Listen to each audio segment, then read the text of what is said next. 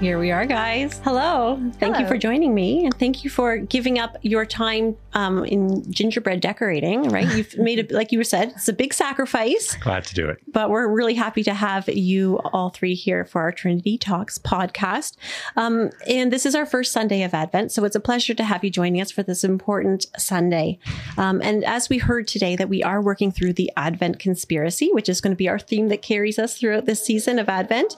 And we learned that the Advent conspiracy is a movement where we're really challenged as people to move away from overt consumerism and busyness and stress of the season and refocus our hearts on relationships and love and worship and giving and generosity. And that's why I'm really happy to have you three here, because one way that we can focus our hearts is through acts of generosity and through giving. And that's something that Trinity has always really put an emphasis on every Christmas. And we're partnering really with three different groups and organizations this Advent. And I was hoping that over the next maybe 20 minutes or so, we can chat about some of the opportunities that we have here at Trinity. Jen, you are working closely with the Trinity Care Fund, right? Mm-hmm. And Lynne is here with us, and she's the executive director of the Open Door. And she was just telling me actually that we've, as Trinity, has partnered with the Open Door for 39 years. And then Mike, you're president of World Vision Canada, and we do have a great program that we're going to be supporting as well this Advent season. So I was hoping we can talk a little bit about our ministries, but before that, it is Christmas time, and Rob was talking about turning on the radio. What is your favorite Christmas song at Christmas time? So my favorite is "Oh Holy Night." Okay. So reason? I just find it to be a super worshipful Christmas carol, I guess. And yeah, it gives that sense of the holiness of Christmas. Yeah. Mm-hmm. Holy day instead of holiday. Yeah, I think I'm going to think that now too, right? Holy day. Yeah. Yeah. What would you, Lynne? Mine is "O Come All Ye Faithful." Okay. And I just love it because it's a real call to worship, and it's just jubilant and triumphant. It's so full of joy. And I love the words, especially the chorus, "O come, let us adore him. O come, let us adore him." And I find that the words in that carol really speak about who Jesus is. And I really enjoy that because it just really brings me into a place of worship. Thank you. And Mike? Yeah, for me, I mean, I love Silent Night. I think that's my favorite carol. I will say, though, and this is maybe going to take us in a different direction, my favorite Christmas song, because it triggers that it's the start of the Christmas season, and it's a joke that's shared with my daughter and me whenever we hear this on the radio. It's not everyone's heard it. It's Dominic the Christmas Donkey. It's the story that started in the 1960s, and it starts chickadee chung, hee haw, hee haw. It's Dominic the Donkey. All right. I'm making a note to share this with Libby for next Sunday. It may not be on there, but it's the craziest, kind of stupidest song, but it makes us laugh every time. And whenever one of us hears it on the radio for the first time, we know it's a story of a donkey who helps Santa out because the reindeer can't climb the Italian mountains. Believe it or not. It's a story Look it up. That needs to be told. It's a story that needs to be told, and it will make you laugh. That's great. Oh, my goodness. All right. Well, I will keep my ear out for all of those songs this Christmas. But Jen, we did mention that you work with the Trinity Care Fund and that you've been volunteering with this fund, or I think it's gone by a couple of different names. Over the past. But what led you, because it is volunteer work, what led you to decide that you wanted to serve in this way? So in the past, it was called the Christmas Wish Fund. Yeah. And we've decided to rename it the Care Fund this year so that we can keep it going throughout the year. Mm-hmm. And so traditionally at Christmas time, we've had people from the church giving to the fund, and then we take from it to bless families at Christmas within the congregation and broader community around the church who have needs at Christmas time. So we have, that's been a great blessing in the past, and I've been involved in that, and I've seen people receiving the gifts that we've given, and I've seen people so blessed by that. That's so beautiful. Yeah, it's such a beautiful thing to be able to tangibly help people like that. And I think it communicates not only love and compassion, but also a sense of worth to people. And right within our own family. Yes. Right. Yes. Right within our own family. And I mean, I myself this week, my husband's mom died last week. And so we've been getting the meal train this week from Trinity, and just getting those meals every night has been such a beautiful thing. And that is just another tangible sort of way that we bless and help one another and love one another. And I've just being a recipient of that, I've been like, wow, I feel so loved. And I imagine that's how people feel when they receive financial help from the church in their time of need. I love that. And so what called you? What called you to sort of step into this role? I guess just seeing needs that have emerged in my own sort of time in ministering and working at the church. I've just seen people come with different needs.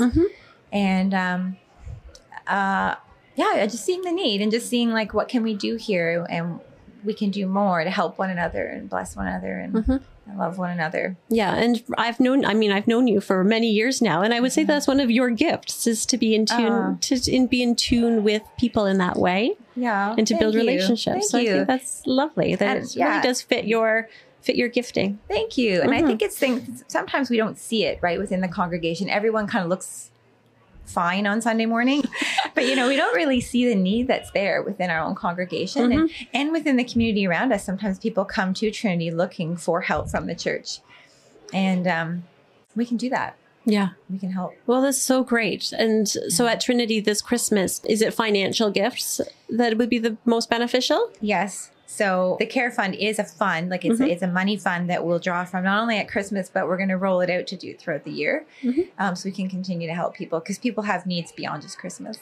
That's very true. And something that sometimes might get overlooked at the Christmas time. So I think that's wonderful that this does continue. And is it just you, or do you have a group of people that you're working with? So we have a committee, the Care Fund committee, and we are actually at the moment creating a whole policy and best practices around how to manage the fund year round. And so it's a committee, and then there'll be, I don't know how we'll exactly roll it out, but there'll probably be like a staff person and one person from the committee who kind of ongoing manage it. So that's it's exciting. Great. Yeah, it's a new thing. Perfect. Wonderful. Thank you very much. And now, Lynne, you are the executive director at the Open Door. And as you said, you've been there for 39 years. Why did you start with the Open Door? What called you into that type of work? Well, I really feel that it was a process of being led by God into the ministry, and that just to come to love Him and to love His people, and then kept having all kinds of ideas for the ministry, and the selection committee invited me to be a part of it. But the reason I feel I love to be there is because I just really feel God's presence in the ministry. And I just see how He really orders circumstances and just how He meets with people in the most wonderful ways. And so it's just awesome to be able to be a part of that, just to be able to witness all of that. And then to meet and befriend all the beautiful people that come in that are going through such difficulty in their life. And we have an opportunity to just really listen to them and emotionally support them, to pray with them. And we can actually offer material help as well. So that's a huge thing. And then another huge thing that draws me is that the wonderful interaction that you have with, like I have with the churches, and especially Trinity all these years.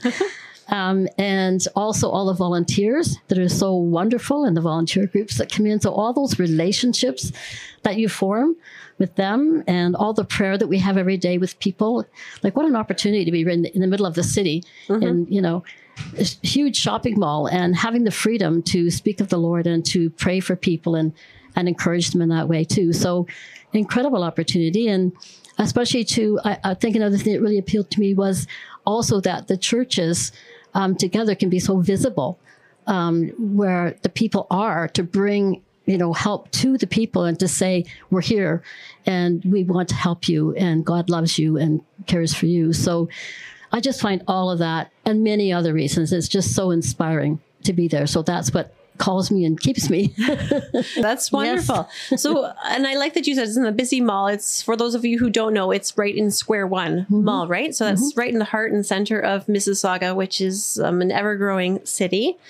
So probably ever-growing needs as well. Yes. So could you tell us just a little bit more about what kind of work is done there? Okay, well, I'd say the most important thing that we do is befriending and caring for people who are going through all kinds of different difficult situations in their life. So we do like a lot of emotional support and a lot of praying with people every day. But also we do, thanks to Trinity and others, we are able to provide right now, especially winter coats and all that gear for winter. And we have meals that people join us that we invite them to. Some people really need that meal just to survive, and others are coming for fellowship because they really need just that encouragement of being with us and other people too. They're kind of like we're their family for now until we can get them planted into churches or other. And some we never can because they're not going to be able to for different reasons. And then we at back to school, we do all the supplies for kids going back to school, and we make sure everybody has a thermos so they can get leftovers from the night before for dinner to take. And so many different things. I'm probably forgetting some of them actually of what we do. But also, of course, at Christmas time, which is really important right now. So we will be providing people with the ability to have gifts and dinner in their own homes for Christmas, where they're able. Like that's probably about at least 200 people, maybe 300 people this year. And then for about another 50 or 60 people, they're not able to either cook their own meals, or they might be in a room, or also they may be in circumstances that they need to have a Christmas dinner for them. So we will have a Christmas dinner in the open door for a smaller number of people to help them celebrate Christmas too. Okay, great.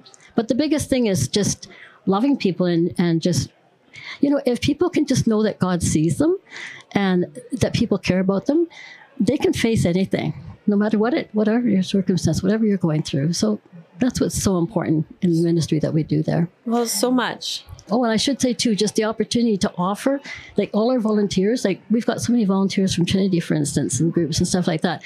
But to offer an opportunity for our churches to be able to come in and do hands-on ministry and to be a part of reaching out to people that wouldn't just come walking into their churches. So I think you mentioned that the senior youth from Trinity are coming. Yes. This week? Yeah, they'll be here on Wednesday night to sort clothing and help in that way. And a small group just did provide a meal and served it, I guess a couple of weeks ago now. Yeah. And we have actually people in Trinity that are on our board of directors, 2 people on our board of directors, and our board's only a very small board. So a large percentage. Majority. Yeah.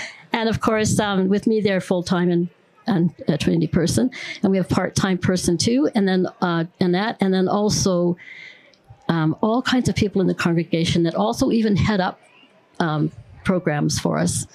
For instance, right now I know people helping with the Christmas program. Tammy does that every year, and there's all kinds of people that do so many things for the Open Door. Well, and help in so many ways. So I think Trinity is very happy to be a part of it again this year. Yes. Thank you. Yes. Thank you.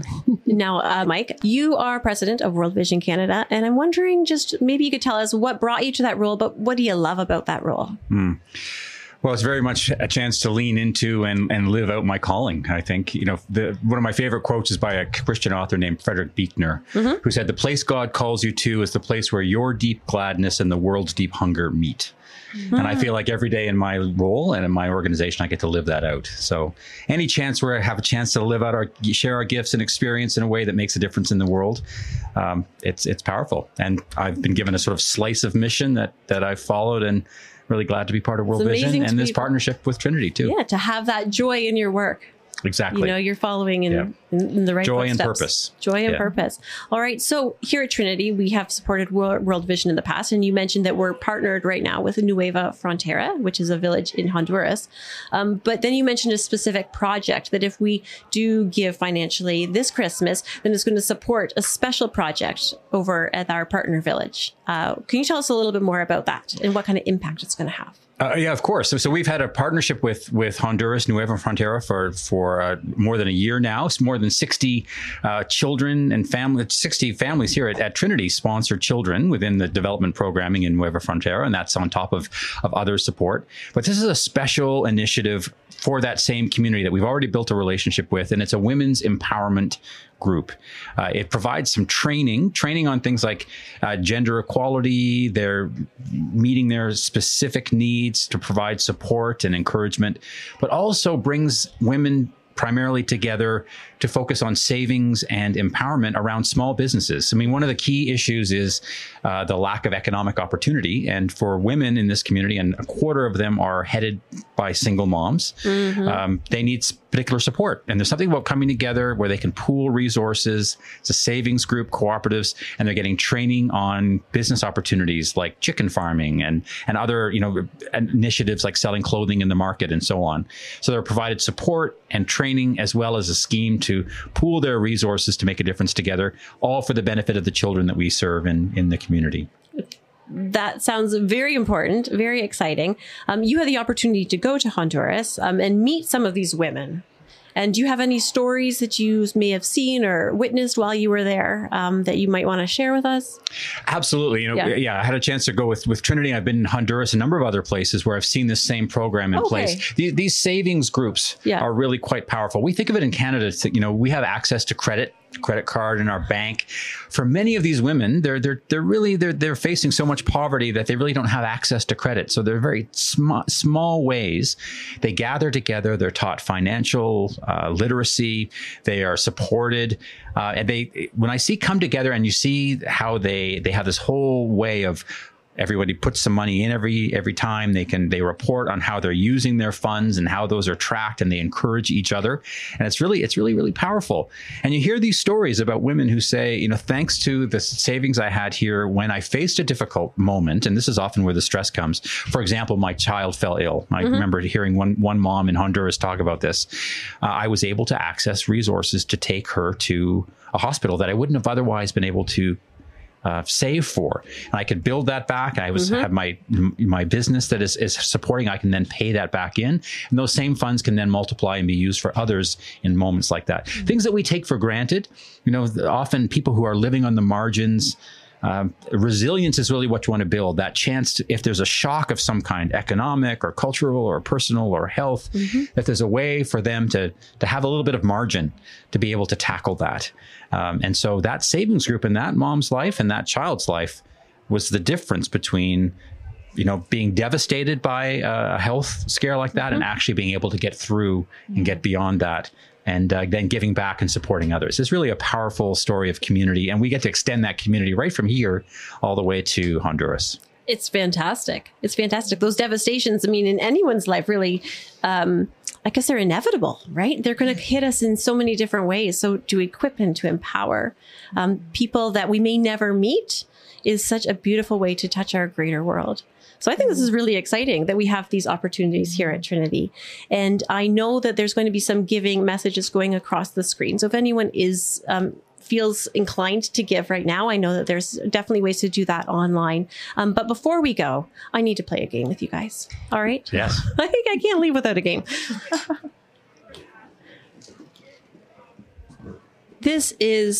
I used to run a summer camp, guys. So this is the inner, and I used to be a primary teacher. So this is the inner teacher, summer camp director in me. I've come up with this beautiful, for those of you who are watching, you can see it. If you're just listening online, I've got a little Christmas tree here with some Christmas ornaments, and attached to each ornament is a little question. And this idea was actually inspired from the family kit in the Advent Conspiracy. So we're encouraged as a family to maybe get some Christmas decorations. I think they even suggested jelly beans or candies. And associated with each one of those be a question that might inspire some conversations around worship. And I was wondering if you guys wanted to pick a Christmas ornament, and then I'll read you the question. We're ready. All right, Jen, which one? We'll start with you, Jen, first here. Just describe each ornament, which ornament you'd like. And then I'll read the question.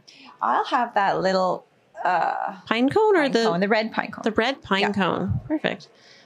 And I've learned from doing this earlier that I do need scissors. I wrestled for about 5 minutes with the tape earlier. So, all right, Jen, here's your pine cone. Okay. Thank you. Oh, I get to keep it. Yeah, of course, of course. Thank you. Okay, so Jen, this question is, who can you show gratitude to this week? Who can I show gratitude? I can write a little note of thanks to every lovely person that made a meal for our family this week. Oh, that's right. That's right. Well, that would be lovely. Oh, I'm sure. Oh, so yeah, thank you to everyone who does contribute to that fund. It's a great way to bless people here at Trinity. All right, Lynn, what ornament just really gets your goat here? I can't choose, but I'll take is that in this back? The red one, the bottom. This one? Sure. This one? Sure, that's fine. Oh, she doesn't care. I like them all. They're all Dollarama's finest. There we go. Heirloom quality. Exactly. This will go down, pass on for generations. There we go. Okay. Thank you. Okay, Lynn, what is one of your favorite Christmas treats?